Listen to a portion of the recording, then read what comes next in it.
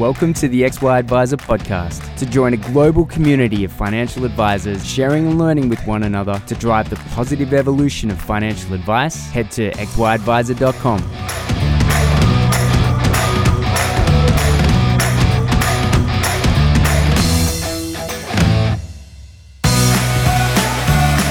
G'day, Clayton here from XY Advisor.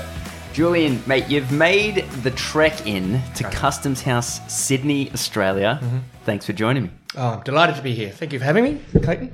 Assuming, of course, that is your real name. So I'm going through the podcast the other day because we've done a few hundred. Midwinter just happens to be the first sponsor. I noticed that. Yes, I also remember that as well. The first 15 episodes. That's when I had to Google you. Yeah. I remember. And then at that stage, you guys were doing pretty well, but still on the up and up. Oh, we were edgy. And now you've got your exit, mate. Congratulations. Oh, thank you very much. To Bravura. Oh, thank you very much, Bravura. Yes. That is fantastic, mate. That is. I just wanted to say congratulations. Oh, you're very kind. You're excited. You're more excited than I am, actually.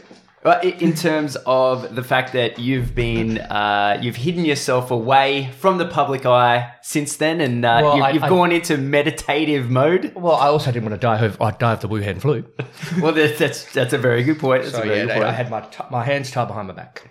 Fair enough. What was it like? What was it like getting to? Because it was 15, 20 years of work. It was 16 years of my life, actually. Yeah, that's big, man. It's not an inconsiderable amount of time. No. Why am I deflecting the question? I don't know. No, it's but it is. I like to see it for two reasons. You're a good bloke, and I'm glad that you've achieved third success. party verification of waste. Yes, but tell all your friends. But also, and probably more importantly, it tells me, or it gives me a good and positive sign. That financial advice in this country is not an industry that's getting ignored. No. And we're getting investment. Yep. So here's the thing. When it comes to these huge companies like CBA and AMP, right? Yep. There are $500 million in the hole in trying to build goals-based advice programs and things like that. Well, they would be. Well, yes. They may be. I don't know. I can't speak about for them. Well, reportedly, right? And so, and then if you think about BT spent over $1 billion investing into Panorama. So you've got $1.5 billion there of investment into financial advice. Unfortunately, some of that got nowhere, and then we got a platform. Panorama is the fastest growing platform in the market, I believe, and I'm sure it's great. But at the end of the day, it's $1.5 billion. And so... what's going on with that? Why is there so much money going into financial advice and yet we're not seeing a lot of genuine improvement? There's a lot of reasons for that. I'm wondering how many I can actually tell you. Can I tell you the truth or not? I might hint at the truth. Please. Look, financial advice is very complex. That's the crux of it. And the thing is, people are trying to put processes around workflows that it's like you're trying to tell Leonardo da Vinci to paint a landscape. It's not paint by colours. You've got to go and talk to every single client, and every single client is a unique tapestry. It's got its own palette, its own shades, its own scenic view, and one's got everyone's so different as well. And it's not. It's just. I remember being at university, and you do a group assignment, and it was coincidentally with my two business partners we've been following around each other for over 3 decades, but we went in there and we got maybe. We crawled home with maybe 72%, and we think, my God, we're geniuses. We went down to the UWA TAV, Bob Hawke style, and we celebrated, and we let everyone know that we were geniuses. Now, we weren't geniuses, but you pulled 72% off in a financial plan, and you're going straight to jail. That's a compliance risk. If you get 72% of a SOA right, that is 100% wrong. It has to be right. You can't miss out a bit. You've got to do the client's best interests. And that's hard. And you've got to, and so I find it's ridiculously hard. And sitting down to a financial plan, the answer to your question is sit down to a financial plan. And even a simple one, you get bogged down in technicalities and everything's got yeah, but this, yeah, but that. And it's that little yeah, but that kills you. 98% of it's easy. But then you've got an allocated pension from a product provider you've never heard of, or you've got some AXA product which has got capital guarantees in it. How do you do that? And so the model, a lot of the models people use are too simplistic to be useful, and the other ones are too complex to be useful. And it's hard to get the sweet spot. And once you get that sweet spot, it's repeat until rich. But that sweet spot, you need practitioners. And it's hard to find people who've written SOA that know how to code. It's very difficult. Those people are rare as hen's teeth. And so when you get those people, you hold on to them. And we always historically had a lot of those people. Failed financial planners. Like myself. Good coders. Yeah. Know their way around an SOA. That's a really good answer. The way that I've summarized it in the past is tech, especially as soon as you involve tech into the process, your tech by its nature is rather static. It takes a long time to write code. It takes a long time. And yet you're dealing in a dynamic environment, which is regulatory in nature, and things can change at the turn of a dime. Yep. So you got two ways of doing software. You got waterfall and agile, roughly. Yes. So waterfall, you're given a spec document at the start, and you say go and build that, and nothing changes, right? And what are the chances of finding no changes along that journey? 0%. So that's hard to work. And the other one's agile, where you just get thrown everything along the way. And, when has anything ever like that ever worked out? And so these two processes are trying to recreate the human way of designing and specifying what the software should be, and then going developing it. But that's a huge eternal struggle. And, it is, and you think, how did the Americans get to the moon? Because all this computer methodology and development cycles, the software development life cycle came from the NASA project. And they did it without a single computer. And they got to the moon first time. And it's so hard for people to get a CRM right. How did they do that in 1969? It's one of the most amazing possible, one of the most amazing feats done by humanity. And so, that's a problem. And so you have this bureaucracy in organizations, especially large ones, and the bureaucracy can stifle you. And you've got the latency, where you go in and you say, okay, we're making this change to the software. What do you want here? And they've got to go back to the business and find out. And the business has got, they don't even know what you're talking about. So then you've got to tell them.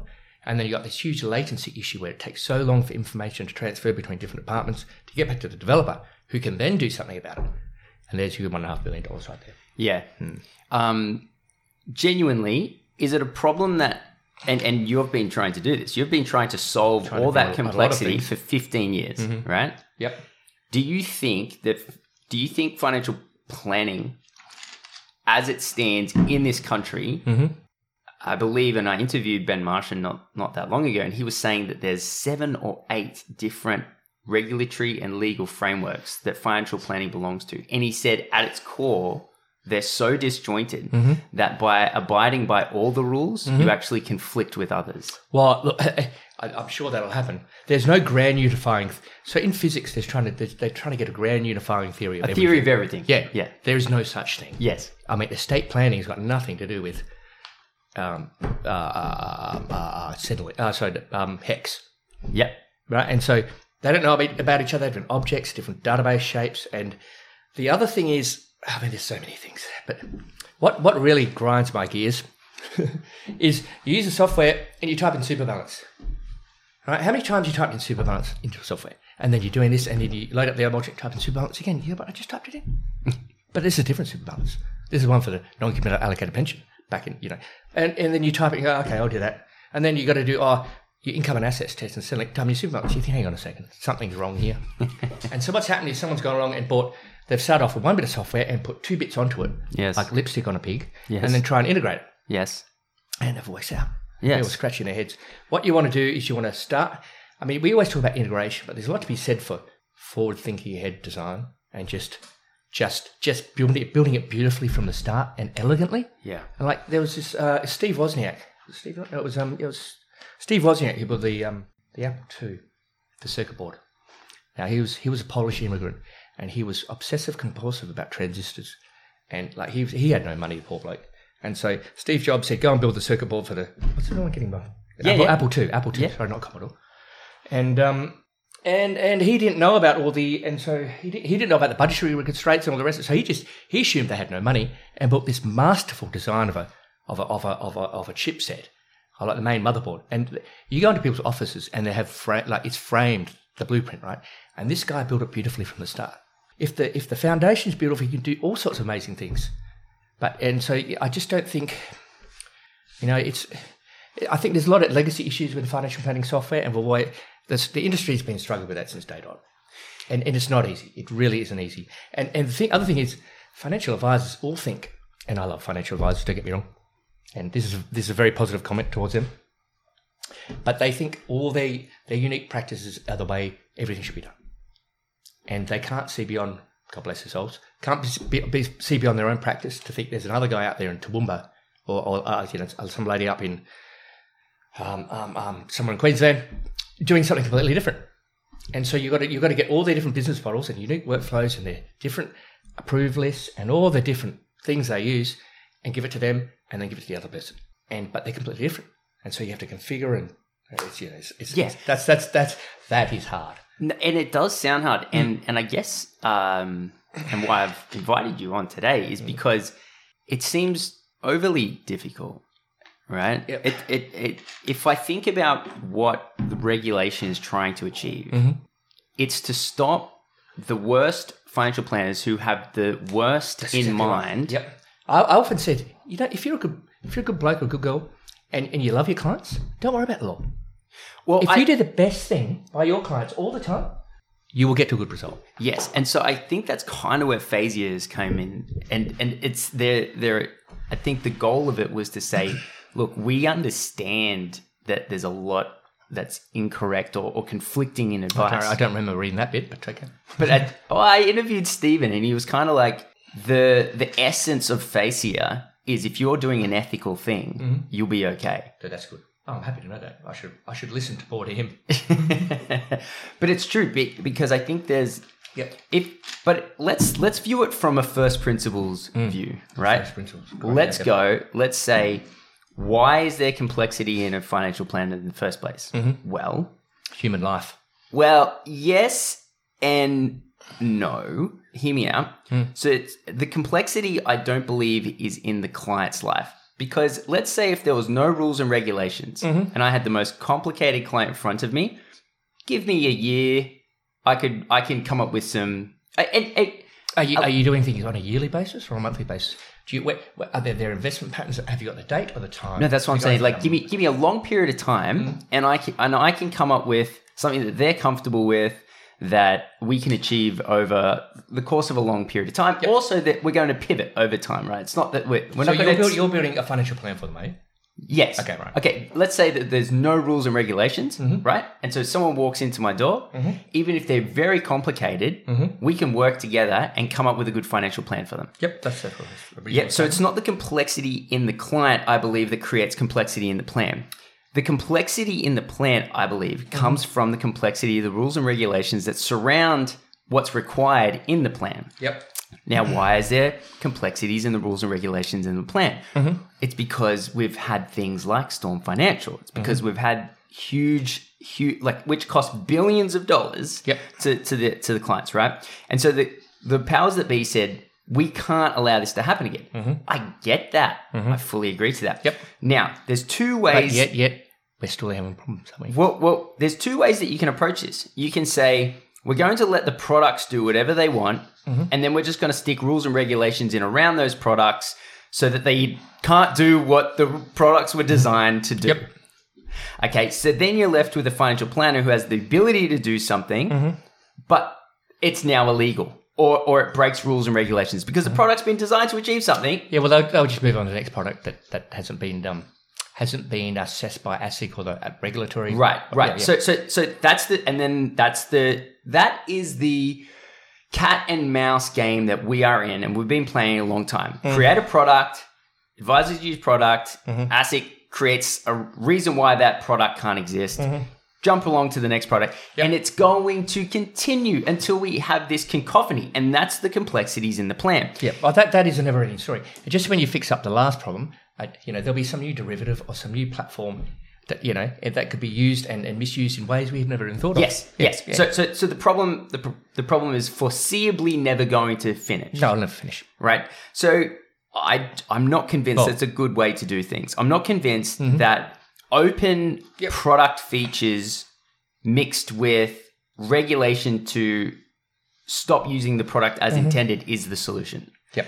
I see a solution in simplifying what a product can and can't do. That now solves the problem, right? So we've done this already. This is not a new... You've still got issues like, are you doing things in client's best interest? I mean, wait. That's got nothing to do with... No, I know. But let's even get to client's best interest in a second, right? So where did client's best interest come from? Well, it came from... the fiduciary response... hanging your shingle, actually, I don't know where it came from. Why don't you tell us where it came from? Okay, it came out of FOFA, right? Right? Oh, FOFA. Yes, it came out of FOFA, right? So this legislation was created because they said, financial advisors, you're not doing the things in the best interest of your client, so we're gonna make you do it. Well, what happened in FOFA? What created this framework? Well, that was the reasonable basis framework. Yes, but also what happened in the market? Well, we had Storm. And so they said, okay, this is our way to make sure that Storm never happens again. Okay, this is going to keep happening. Let's stop with all this. Let's create rules and regulations around what products can do. Yep. And then it never gets to be a problem because nothing gets into the hands of advisors, which can break the law. At that stage, you can turn down the rules and regulations that you have to fit within. And here's a perfect example. A part of the Storm problem was investment commissions and superannuation commissions, and right? Software. Wait, yes. Yeah. So turning down commissions on investment products and superannuation products created a very simpler environment. However, the rules and regulations never took their foot off the gas. They still exist as if we live in a world where you can receive... Well, the thing... Okay, so the main issue with... Well, not the main issue. There were so many issues with Storm, and if you go onto AussieStockForums.com, you could go deep down the rabbit hole on a day-by-day blow onto the whole cacophony. I wouldn't say it's a beautiful story. It's a terrible story, but...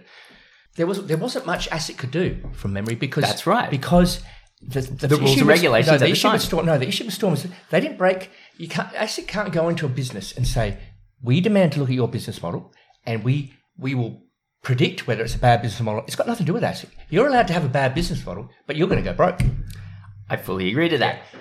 What I'm saying is they solved the problem by removing the commissions that are attached to investment and superannuation products. Yep. Right? So I thought I'm like, that's a great way. So rather than chasing your tail, trying to stop this from happening, just remove it from the product feature set. And remove rights away from consumers and not let them... Sure. Yeah, but we live in a world where we don't have unending rights, right? We don't live in a completely capitalist society. Well, I would hope we have some liberty. We do have some liberty. I'm not saying remove all superannuation products. I'm saying we should at least look at the concept of removing product features, which would save tech companies like yours on trying to figure out how on earth an advisor can recommend something with... So you're saying... in a framework that makes it very difficult to recommend. So you're saying changing all the rules and starting from scratch will save us money? Yes, I actually am. Well... I think the cacophony that we're in... Look, there's too many variables for me to adequately predict anything in this scenario. But I've really enjoyed talking about it. Fair enough. No, I understand. Look, I've been talking to a few compliance people around town. I've been over the last few weeks actually. Okay. I've been trying to figure out what's going on, and I'm aware of a number of remediation projects going on in some of the larger companies around town, and some of the numbers I'm hearing are astronomical. Some of the murmurings I've been hearing quite really interesting. Some interesting conversations going around saying, "Why don't we just get rid of compliance completely? What has compliance done for us? We've just gone through Royal Commission. Was it a compliance failure or an advice failure?" I get what you're saying. And why not just say, okay, and this is not me, by the way, viewers. This is not something I would ever put forward. But some of the murmurings I'm hearing say, well, let's not pay the compliance people. Let's just save that money for the remediation down the track. Yeah, so that's where some of the feelings and emotions are at the moment because of the hell that they've been going through. and some of the checks they're writing out. No, absolutely. And I mean, I think the industry to do the best out of financial planning over the last decade has been the Big Four. That's the industry to be in. Well, I used to work at one of the Big Four, and I was very, very worried, viewers, when I was sitting there in that Big Four in the research department. There's only the two of us. I was quant, and my workmate was qual. Sometimes a bit more qual, and he was a bit more quant. And if he was having a day off, I was qual and quant. And it was very stressful going from qual to quant. Yeah. And I'm sitting there watching the growth of this compliance team. And I thought we were a very productive team of two in research. But I think, when your compliance team is bigger than your research team, your portfolio administration team, and your portfolio management team, and then compliance is taking up 2 floors and the rest of it is going to take up 1, I think you might have, what's going on here? No, it's the tail wagging the dog. Yes. And this is why I think it needs to be, I think product features, I think restriction on product features rather than restrictions on advice is a far, far better way to approach it. As well, I mean, I've had a few chats with the regulator in my time, and the impression I get, let's say, God forbid, Clayton, I'd never do this, but let's say I went out and shot someone. Yeah, let's assume you won't. I would. It's not my nature, viewers. I never would. But I would want the best legal representation. I'd go and see the finest lawyer in town. Sure. Quite, and you think, I would walk into my raconteur lawyer's office. I'd say, listen to me. I love how you've already given him a personality. I want the best advice money can buy because I'm in a bit of trouble. I need some help. And I'll go through my story of my tale of woe of how nothing happened. And those eyewitnesses are wrong. And I'd say, and he'll listen to me. I say, no, you're not listening hard enough. We're going through this again. Right. And I'll get him, I'll make him get, and her, the best qualified lawyer, viewers, regardless of gender. And I would say, we're going through this again. I want to get all your law crime books out, and we're doing it again. And we're going to go do role plays, and we say, what about that? What about this? And we'll be there at midnight because I want the best advice from that. Yes. Right? That's what a financial planner should do. That's what ASIC think of financial planner. You should go and see a financial planner, and they should sit there for, I understand. They want a professional to sit there and give them advocate advice for advice. Right. For clients. And so how do you do that on technology? Yeah. That's a really good point. Fundamental. I mean, people talk about machine learning and AI and the rest of it, but artificial intelligence at the moment, it's got it can do whatever a dog can do intelligently. Now, I'm not going to. I'm up there. You mean it can sit? What you can do, go fetch, or it can, give me the bottle of water, right? Now, I'm not taking Lassie down to Downing Street Court, am I? I'll be taking. Lassie's not a QC, right? So that's where we're at. There's some QC out there called Lassie. He's like, well, it could be, and I'm a big fan of collies, but call me old fashioned if you want. Okay, no, I don't mind. Call me old fashioned if you want, but you don't I want a human. Okay, fair enough. Yeah. So the point I'm making is, how do you industrialize that?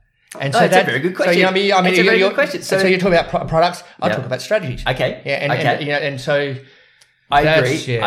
I fully agree. Well, thank you for that. I'm very happy to hear that.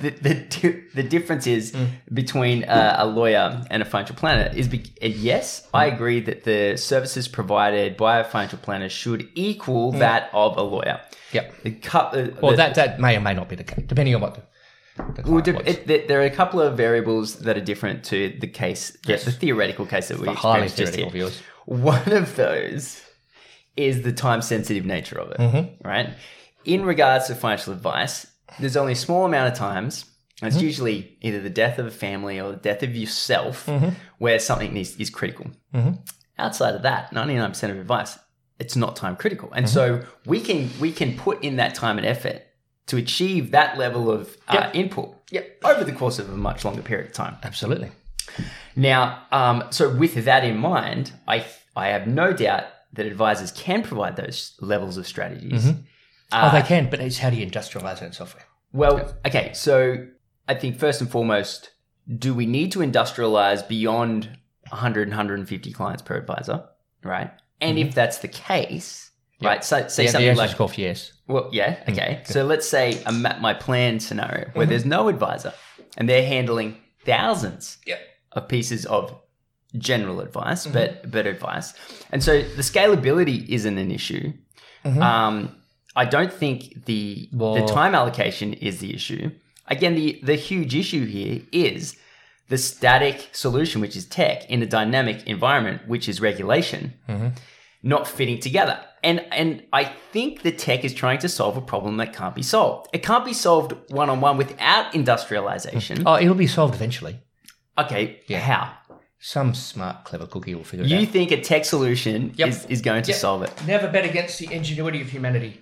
Never. They got us to the moon in 69, remember that? Without July 20. 21. Well, in Australia, 21. Well, we're in Australia. Some very valuable contributions here. You think? Eventually, yeah. Yeah.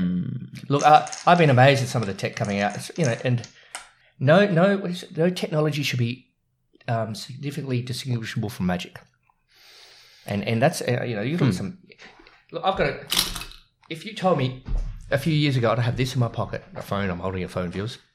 And it's got GPS location and I can contact any person on the planet with this thing. Yeah. From anywhere. Yeah. It's insane. It has any answer to any question that's ever been asked. And if you don't think that's crazy, so they'll figure it out. We've got a long way to go. Yeah, a long way to go. And I still think that there's an easier solution by tailoring, by there being more control over the products, which we've seen work from FOFA and reduction of commissions from investments and superannuation. It achieves so much. Even if you're living in a world with savings plans, retirement bonds, and some annuities, you'll be hard pressed to just get that simple three-dimensional world. Yeah. I mean, you've looked at the complexities more than I have. It sounds like I'm probably being a little bit academic about it. Oh, well, you need to start somewhere. Journey of 1,000 steps starts with one.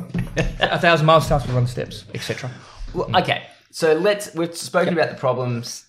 What do you see as the next 5 years in financial planning? Oh, I think a lot of it will be in financial plan. Well, specifically tech. I think we're going to go for scale now. Really? Yeah, I think the great... Because that's the opposite of what advisors are saying. Oh, no. A financial planner's greatest comparative advantage is scale.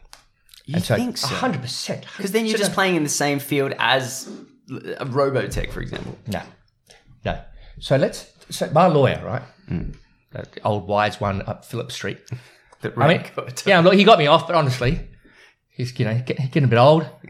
Getting grey, ripped off under the page, he's sold in second hand. That's how it goes when you're playing in a band. But it's just one of them.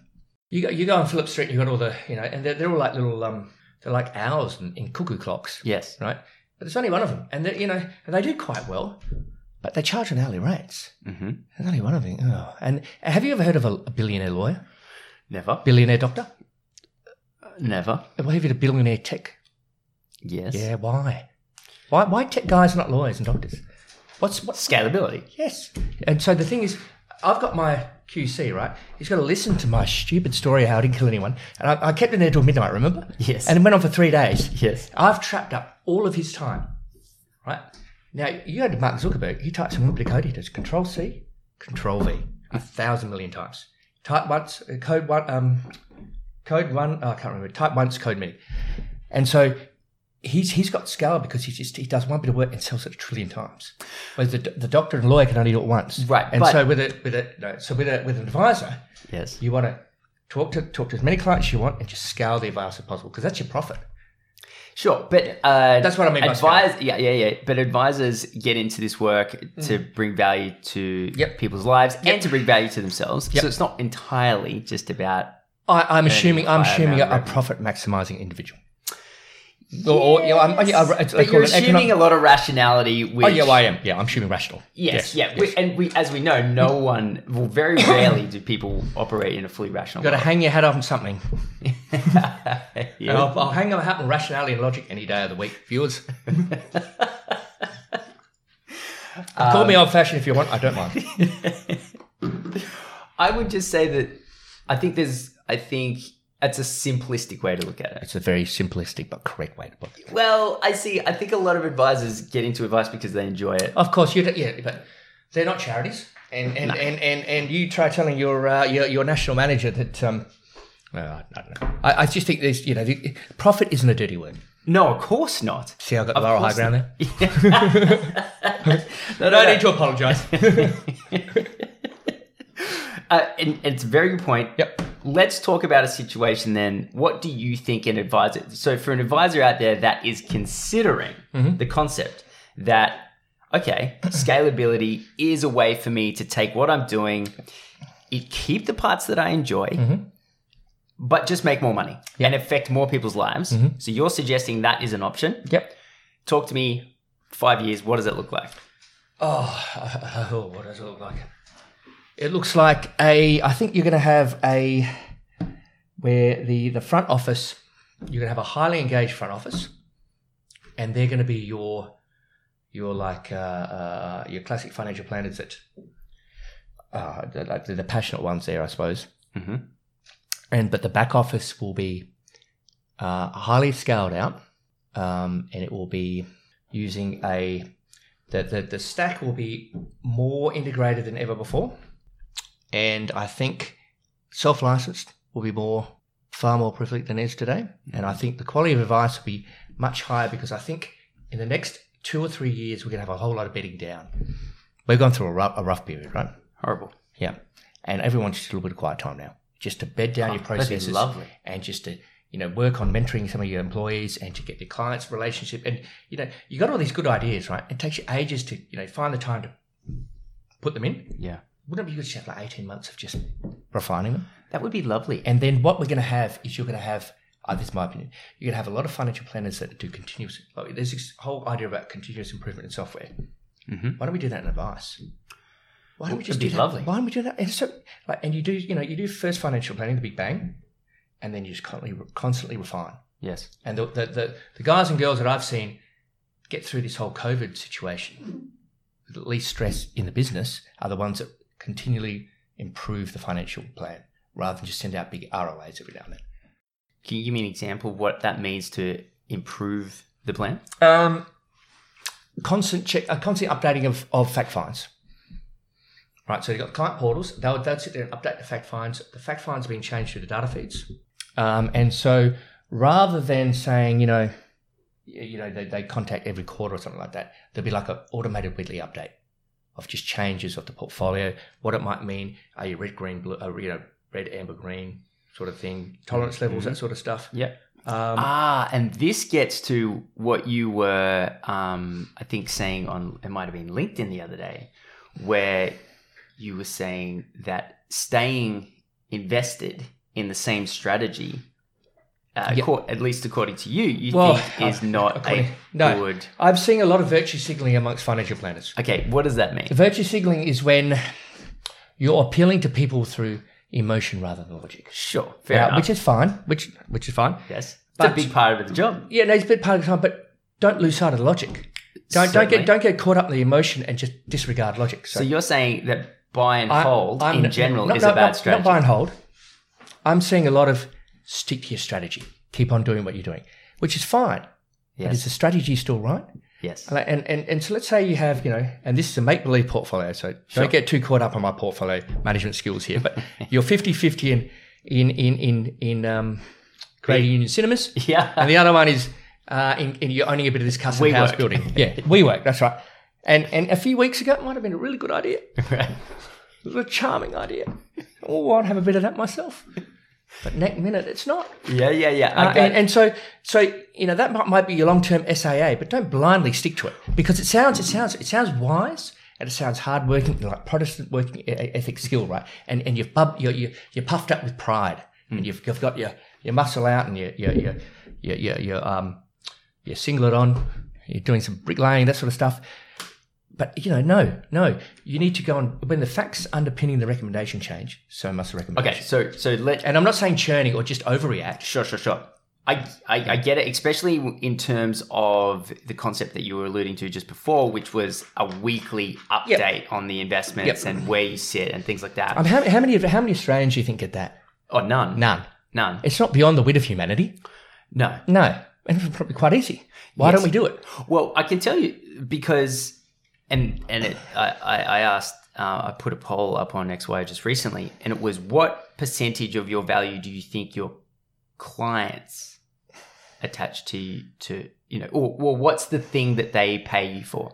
And investment management was very low, right? Well, it's because financial planners don't do investment management. Correct. Yeah, and used to though. Yeah, that's right. Why? Why did that go? Yeah, commissions were removed from investment products. CFS first choice. What do you mean? What happened with CFS? CFS said, "Geez, financial planners, that's a." So when I started out, it was a long time, probably before you were born. 1988 viewers. It was in Adelaide Terrace in Perth, actually. Well, the West Australian fans will recognise that one. It was Allied Buck, NSP Buck, best financial planning business in Australia. That one, mainly because of me. But no, I was my first job, actuarial analyst, and I wasn't even an actuary. Joke was on them. But they had when a client came to see a financial planner, the planners used to go and talk to the actuary, and the actuary would sit up to this. They would sit into the multi-manager growth portfolio for them, and they were mixing, matching growth with value and growth at a reasonable price. It was quite impressive, and so they would have had that in every single practice or in every single AFSL across the country had its own portfolio management team. Wow. Yeah, because where would you get it before you? Yeah, someone had it, and so. Sure. And so the genius of first choice is they saw that across the country and said, "No, we'll take that. Thanks very much." And they said, "What?" And the value proposition to planners was, "Why don't you spend more time in front of your clients and we'll do all this, outsource it all to us, the portfolio management administration." That's where it came from. And so there was this huge value transfer in the late 90s where CFS and BT Wrap took the lot. And then financial planners became just engaged, not sales. They became more client-focused. Yes. And gave that bit of the business to the aforementioned parties. Right. So they outsourced the value proposition in terms of investments to the platform. Yeah. I mean, that makes sense. Yeah, it does make sense. Yeah. All right. Now does it make sense? You've got no... So I think it was inevitable. Well, what's it... Well, I mean, this is speculation. But, that's... Who gets the MER? The platform. The platform and the investment. Who got it before? Well, advisors were still charging it. Yeah, the advisors got it. Yeah. I think at the end of the day, advice had to evolve out of that. Well, technology. Did it? Technology being technology. Someone's going to do that. So sure, we can look back and say... Will it stay that way forever? You've got SMAs, you've got... that future is blurry there. Yeah. The future is blurry. Big changes. So 5 years, I'll be keeping an eye on that. This is all speculation. Yeah. Okay, but it's an interesting concept. You think that there potentially that the value prop could go back from the platform don't you love it when the things advisor? Go like a pendulum? Things do pendulum. Pendulate. Thank you. I don't know. Just fact check that one. But it's history repeats and rhymes and all the rest of it. We're stuck in a simulation. I'm sure you realise that. Elon Musk told us that many times. And well, statistically, sure, it seems more likely than so, but it has no effect on life, as far as I'm concerned. That we're aware of, anyway. But the closer a civilization gets to be able to program a simulation, the higher it probably is a simulation. Yes, certainly. But realistically, Pong was only like a couple of decades ago, so we're still a while away. Well, speak for yourself. That's an interesting concept. Yeah, I mean, that's... So your view is... I have no views. Okay, very good. Speculation. So the view decoupled from Julian Plummer... This is what I'm hearing around town. is that potentially that there's value prop to be regained by the advisor in the space of the investment where it's previously been lost. And you're suggesting... No, you're suggesting. You've heard others suggest. Yeah, it's not for me to say. Right?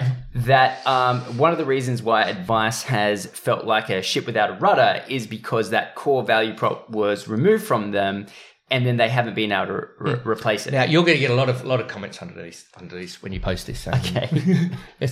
Financial planners shouldn't be doing investment management. Fair enough.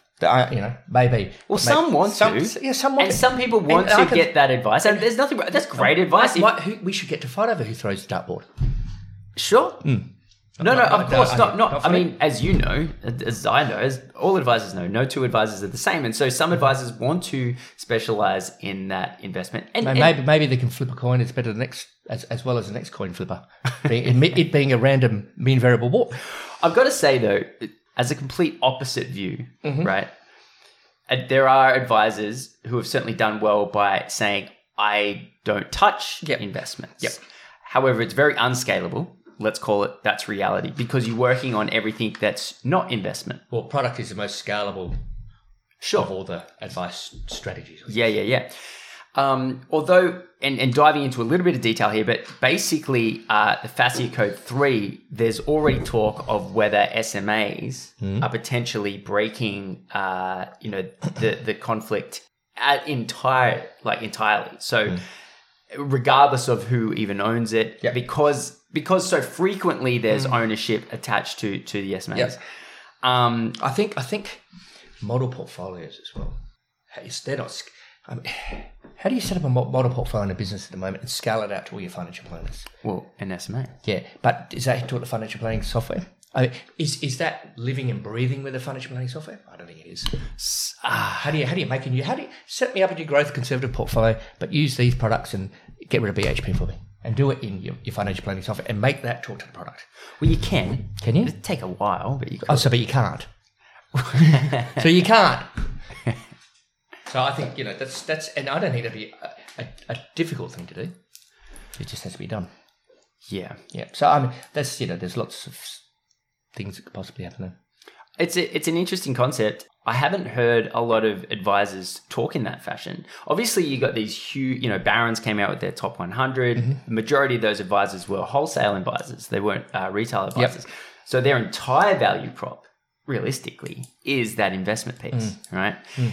And when you mentioned to me before, I've never considered that advisors would be able to wrangle back that value. The market's constantly at war with each other.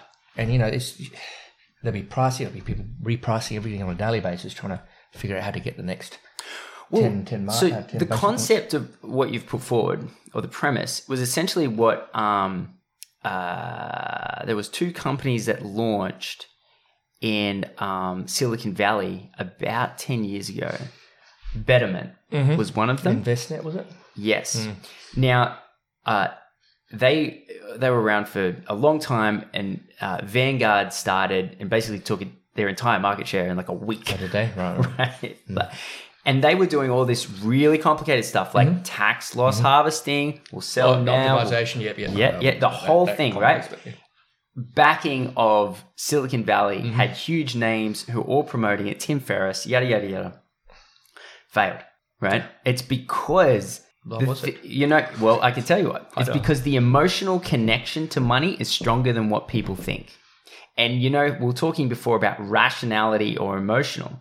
But people actually connect on that's why it's called personal finance, not corporate finance. Not everyone's a quant, right? Not everyone's a pretend actuary. Right. No. Right. So personal finance, the key to personal finance is you take all the rationality you want, mix in 80% emotion, and that's where you end up with a large portion of the population. That's how they see financial advice. Yeah. So an investment specific value prop.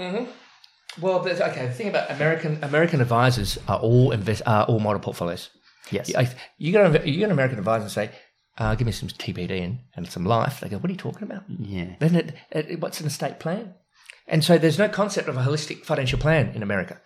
Here there is. And we've got something they don't have, a huge part of superannuation. Yeah. And so I remember when the robo-advisors came over here, I kept on saying, mate, and I'd say, you're going on for non-superannuation, they're going for non-super investments. And they go, minimum investment $10,000 or $15,000. I said, mate, no one's got $15,000 here. If they've got $15,000, they're going to pay off. They can put that and pay off their home loan, or go to Bali. Like, who's got $15,000 cash in that? Nobody. I said, no one's got it. But what we do have is an average balance of $225,000 of superannuation sitting, which we will play around with. So we've got that on our side. And so all that sort of stuff, the first place it should be was within superannuation. Of course. And there you will have people who will be far more likely to sit there and do something like this rather than, there's no way I'll give $5,000 cash till it just wouldn't happen. No. So, and I'd sit there and talk to him and tell him what a great business idea it was, but deep down I said, no. Absolutely. Because I mean, when my mates pull open their app on their phone, whichever superannuation it is, and like shout out to Australian Super, they've got some great app tech these days, right? So, so my mates pull it up and go, "Hey, look at the balance. Look what I'm invested in." They say, I'm invested in this, and this. Far more interested in that, and it's going to be 10 times, 20 times what they've got in their bank account. So fully understand, and yet they would still come to me because they got these life decisions to make. And I would say, well, actually, you've arrived at a certain point in time now. You got to go speak to a financial planner. Because the investment by itself is, in my opinion, is not enough to bring people in for a long-term journey. The investment. What do you mean? What is just the investment? So making an investment as part of your value. Yeah, that's right. But you got super sitting there. Yes. Yeah. So I figured about all that. So in regards to the investment, your people around you are suggesting that people on the street, taxi drivers are suggesting don't ignore the investment piece. Make it a clear part of your value prop. Do everything else, but make the investments a clear part. Well, I mean, it's something I would consider and have a look at. Well, of course. Yeah. You'd be silly not to. And if I was, if something might change in 5 years, I reckon that might have a bit of some incentives around it. Nothing changed. Nothing will ever stay the same. They'll be back and forth for eternity as we. Speaking about pendulums, are you staying in financial services for the foreseeable future? It's the love of my life. I will never go. You poor sods have drawn the short straw.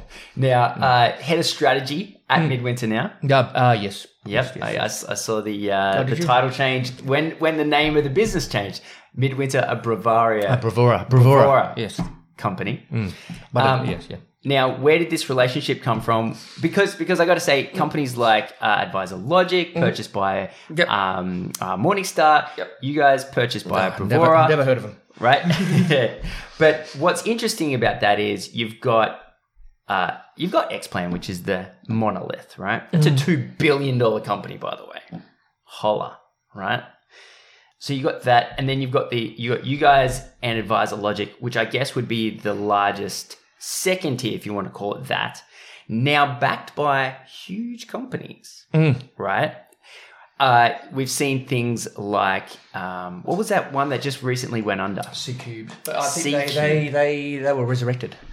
I think they were.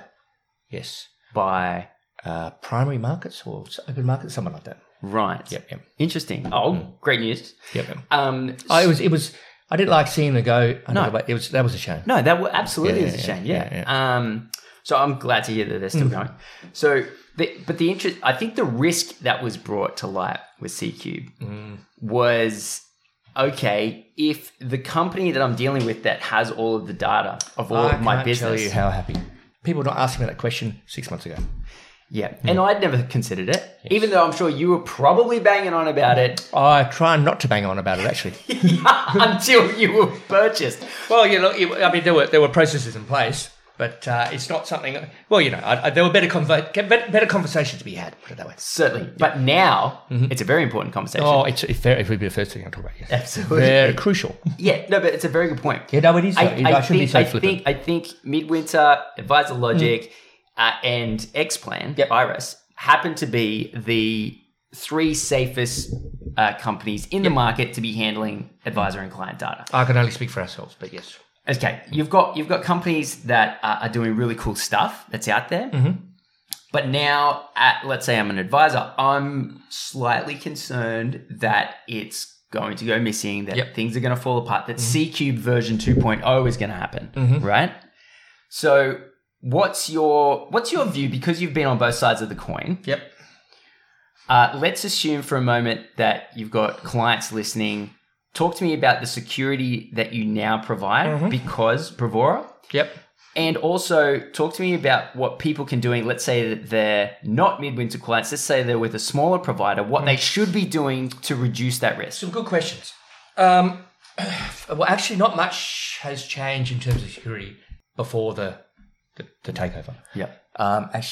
Because our security was second to none. It still is second to none. And my biggest fear, my biggest nightmare, what caused me the most stress in my life over the last 15 years, right, was waking up and one of the business partners saying, "They've got us," and someone hacked the database. Right. Oh my God, that was just, I wouldn't know. I would go into shock. Yeah. And I never wanted that situation to happen to me. Yes. And every day. And so the thing about this is you've got to talk about it because it could happen. Of course. And so it does happen. And it does happen. And it will happen. Yes. And so everything in life's got a risk. And you can't get rid of the risk. The risk's there. You got to manage the risk. Yes. And so we spent a lot of time, I can't tell you, a lot of time getting that risk managed and going through it again, because I just never want to wake up and have that, I have dreamt about this. Mm-hmm. And I just, the first phone call would be, oh my God, I can feel my heart almost stopping. But it's the phone calls to the advisors think, oh my God, I don't know if I could do it. Yeah. Right. Just to be heartbreaking. Right. Yes. And so I said, I said, at the board level, we took that very seriously, and we sat down and said, I never want to have that conversation. That I don't want to do it. Well, and so it's the career over. Yeah, it's a career over, and and their career's over. Probably. Yes, yeah. So not for me. The chain of things that would cascading. Go wrong. I said we need to make that not happen. Yes. And so Andrew and James, my business partners, they had their full attention. Yes. And so to the point that you launched a security company, Camino. Is that still up and running? No, that closed at the takeover, but that was to get us the experience we needed to do that. Interesting. Yeah. So that was on the back of that. And then once we finished that, we started doing the Camino stuff. But we need to take the high moral ground and just get that experience we needed for the security. Yeah. Because I knew it was all about cloud. Yes. Now, the thing about cloud, right, is the security. So with a managed hosted system, traditional managed hosted thing, I've done this spiel so many times. Cut in now. Yeah. If you've got an old style system, if you had a box, you had to do the security yourself. Mm-hmm. Yeah. And someone AMP doing their own security and someone at Retire Invest and all the rest of it. The idea behind cloud is we will do the security and you just give us the subscription. So we take it all in house and we would buy we go and hire the best security people we can. And so we had this full-time security team that did nothing but security, and they were the best of the best. And so it's when we got that team, my heart started to relax a bit, thinking, all right, because they were onto it. And they gave me a whole lot of, so security. Security, it was security first. I'm glad to hear that. So security hasn't changed since Bravura. No. However, I would say the risk of you going insolvent is reduced. It's zero. Well, it's zero. Hang on, it's I don't know what it is, but it's it's a lot lower than it is. Yeah, it's above my pay grade now, but to the point where it's you've got corporate back in there. Which to me, I think is a really important part. What should advisors do? Let's say that they're using something that doesn't have the backing of a big company. Yep. What should they do? Genuinely. What advice would have you given? What if I was a financial planner and I was using someone else's product? Yes. I would be getting data extracts as often as I could. How do you do that? Depends on the software. Depends on the software. Sure. So, but email the company and say... I would not email it. I'd buy a new Jaguar. XJ 4-door, 12-litre saloon. Right. I'd drive right up to their front door. Yes. And I wouldn't leave until you had the instructions on how to get or some sort of assurance that okay, so data extracts. What is that, and where do I store it? Well, where do you store it? Some very good questions. It depends what you have in terms of your IT arsenal, but you'd probably put it on a sort of like a OneDrive or something like that. Encrypted. Right. Yep. I would ask some questions about security all day long. Okay. Things like, where is it stored? And things like how many employees have access to the database? You saw Twitter yesterday. That was an employee breach.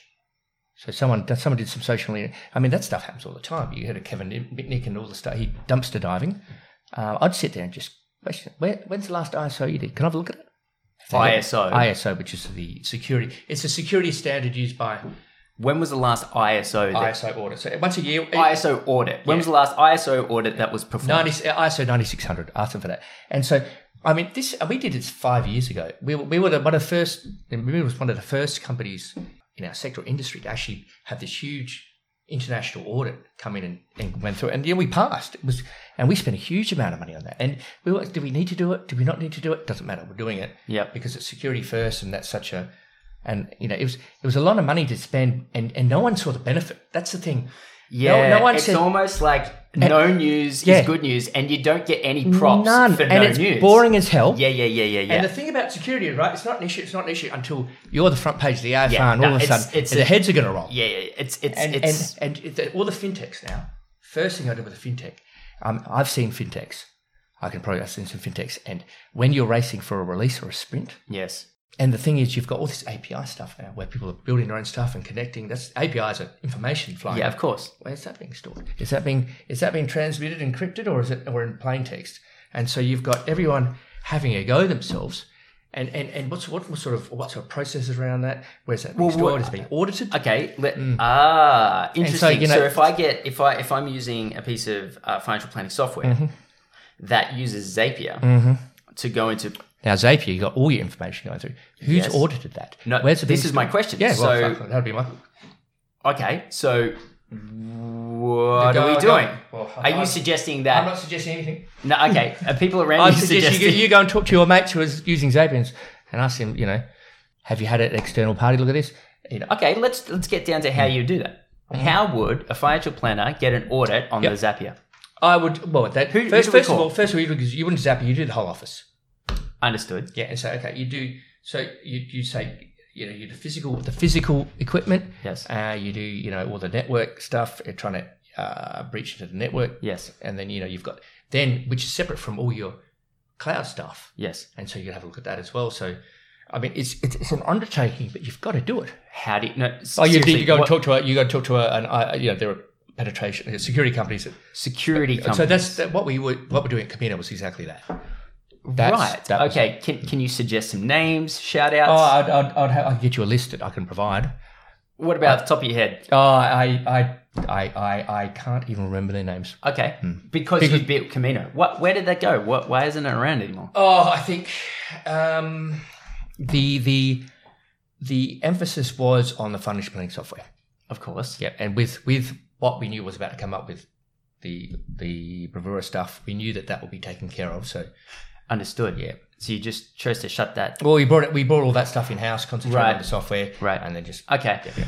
So it's a hard business model because you're trying to tell people to spend money on something things that they get no props for. Right. I fully get that. Yeah. So what are some words that advisors should Google to find people in their local area that can do this?